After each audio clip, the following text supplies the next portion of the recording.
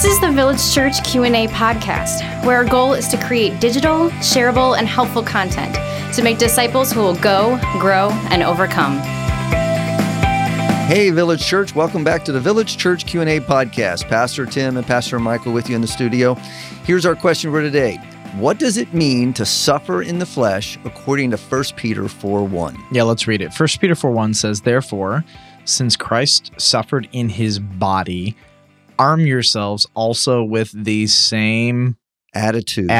It's going to be big, so got that good. Because, here's the question, whoever suffers in the body is done with sin."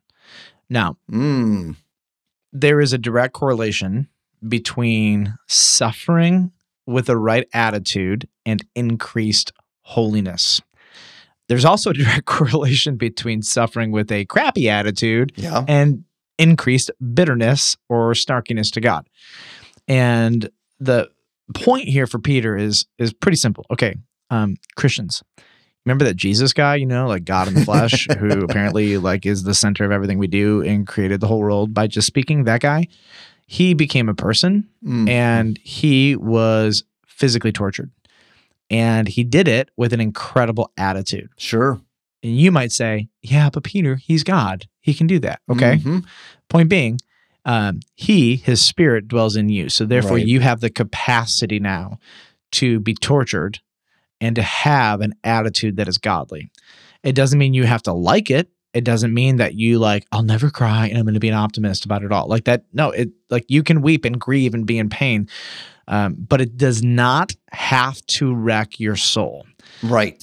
So it is plausible. In fact, it's expected that when a believer suffers, whether it is at the hands of someone else or it is a physical suffering, that we have the capacity to control our attitude, to do it in a way that brings glory to God. And when we suffer with a good attitude, it has a direct correlation and effect on our holiness. It kills sin. And maybe here's, an analogy is the person who can be tortured with a good attitude, that level of suffering, it should be a piece of cake for them to control their appetite. Sure, it should. If I have the discipline to be tortured with a good attitude and not sin, then it stands to reason that there's a direct correlation that I should have more discipline and self-will in other, we'll say, lesser areas of our life.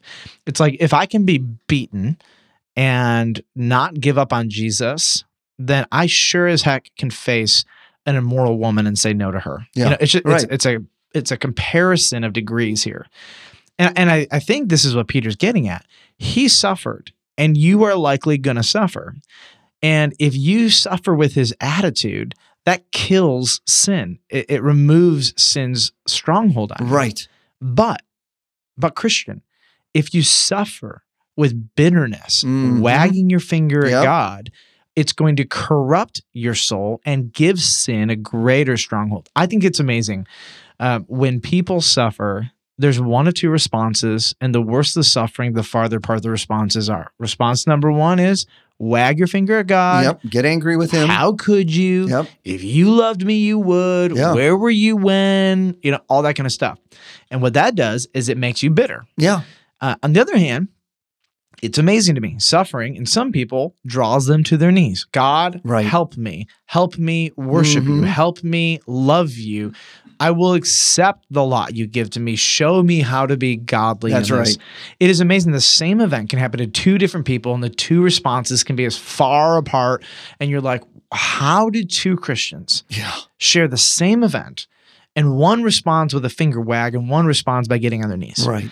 And I think this is again what Peter is showing people is because the Spirit of Jesus Christ is inside of you. You have that capacity to suffer well. And when you do that, it kills sin.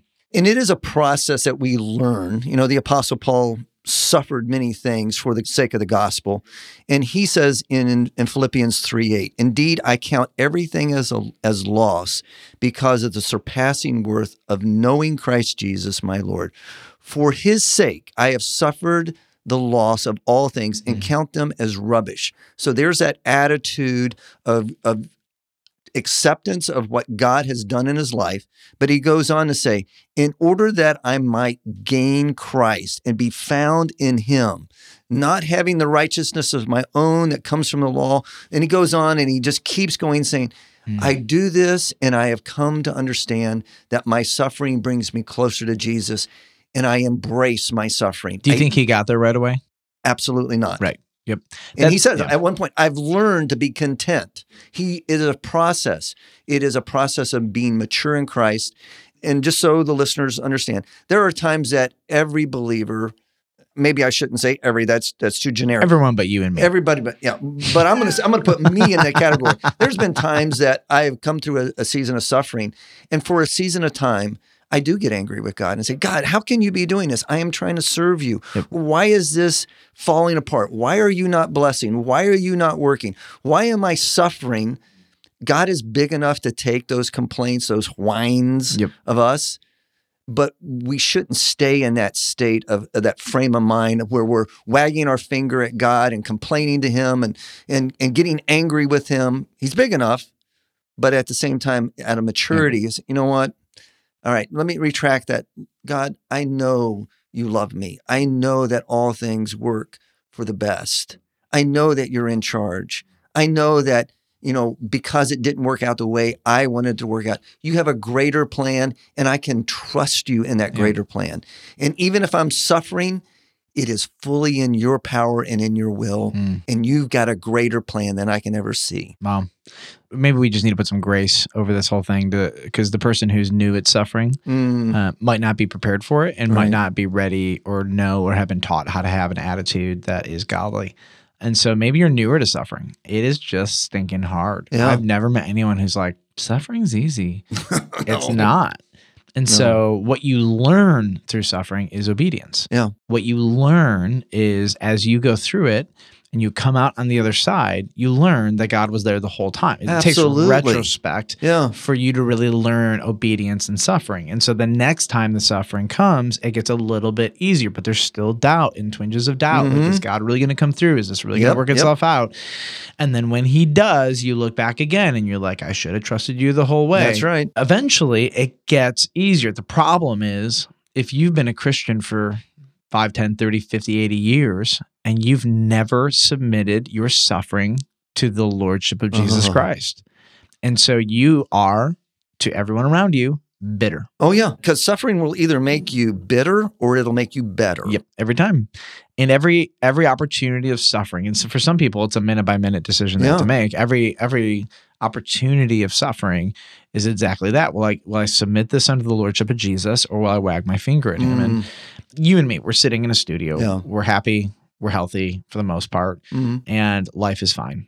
Our kids are fine. Right. We're not going through a season of suffering right now. Right. But we both have. Yeah. We both have experienced it. But even our worst, may not be what this person is asking or what maybe some of our listeners are experiencing in suffering. Absolutely. And my worst might be their best. Yeah. Yeah, that's totally plausible. And I don't need to have gone through what you've gone through to tell you this. You do have the Holy Spirit. Yeah. And it might be 1,000 times harder for you. And I don't know what I'm capable of in that circumstance. Yeah. But God, like you said, is able to deal with whatever you dish. Yeah. And you have the opportunity, moment by moment, to submit this to him and to see what his grace can accomplish in you. What's unfortunate is when we submit our suffering, our expectation is that he will remove it, but that is just not the game he plays. May not be the case. Which is bothersome to me because I wanted to be my genie, but he's not. He's not. And I think that I have probably learned more about suffering and how to go through suffering from more mature, older believers that have gone through quite a few seasons of suffering. And what is so beautiful about someone who has walked with the Lord for 40, 50, 60 years and have gone through seasons of suffering, if they've done it well, they are the sweetest. They are the most precious people to be around. And when I get in my own pity party about what's not working out, I love being around them because it recenters me on what God is capable of doing. And I just think about, some of the Old Testament stories where God told the children of Israel as they were going through their journeys, okay, you mark this so that you can tell your children about this, that you can go back and see, hey, through all your experiences, God was right there. Yep. He was there through those times of suffering. He was there through those times of victory, but God was there with you the whole way. So to the person who says, you don't know what I'm going through, I think we could say, you're absolutely right. You're right. And I probably don't want to know. Like, I don't want to experience it. No. And I have no doubt. But I got to believe, because the word says it, that I have the grace of God by the Spirit of God to sustain me. And we've got a great high priest that does understand far better than we do. Is his name Melchizedek? I'm thinking about the high priest Jesus. Oh, yeah, I like him better. Cool. So what is our question for tomorrow? Tomorrow, which commandments were nailed to the cross? The 10 Commandments or the Jewish laws?